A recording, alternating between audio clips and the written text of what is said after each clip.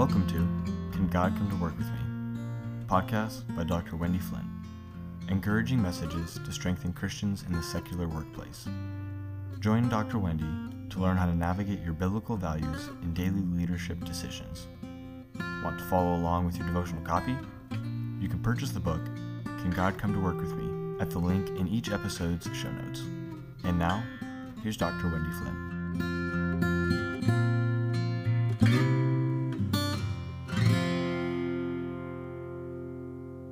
Hello again. I have flown over 1 million miles in my lifetime.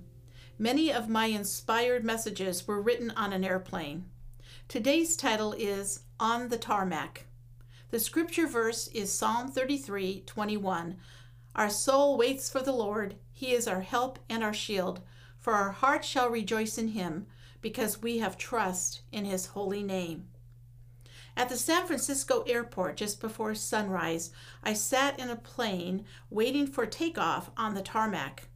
We were delayed for 40 minutes waiting for a thunderstorm to pass. I could see the blue lights on the edge of the runway out the window as I wondered if I would make my connection in Dallas.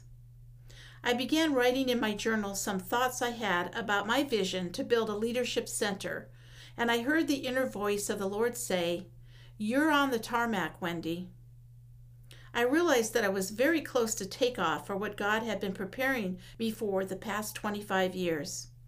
What God has always referred to as my 747 ministry. I knew a time was coming perhaps soon that God would give the signal from the flight tower and the ministry would take off not 1 minute sooner than planned and safe from any danger of a pending storm. Even though I can see the end of the runway, I certainly cannot see the final destination. I don't even currently have access to the flight plan. Type A personalities, high achievers, are impatient and don't like tarmac experiences. Yet, because of the pause at the runway, I was able to hear the still small voice of the Lord speaking to my spirit.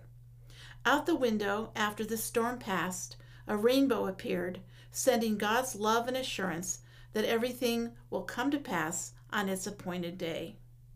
Waiting is about trusting, and I can trust that God is in charge of the plan, and it is up to him to bring it to pass, not me.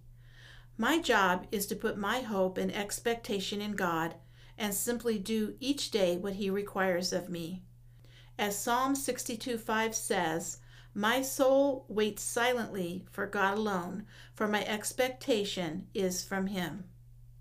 Let's pray. Lord, many who are listening to this are still waiting for the vision to be fulfilled. I know they are thinking, "I don't think I really heard from the Lord," or "Too much time has passed for that to be part of his plan." Give all of us hope for our future and for the dream you have given us. As Proverbs says, "Hope deferred makes the heart sick, but when it is fulfilled, it is a tree of life." We are still excited about that tree of life you have for us, Lord, and we are fixing our hope on you, not on the timing. In Jesus' name, amen. We hope you've enjoyed today's message. Be sure to listen to all 50 devotional episodes.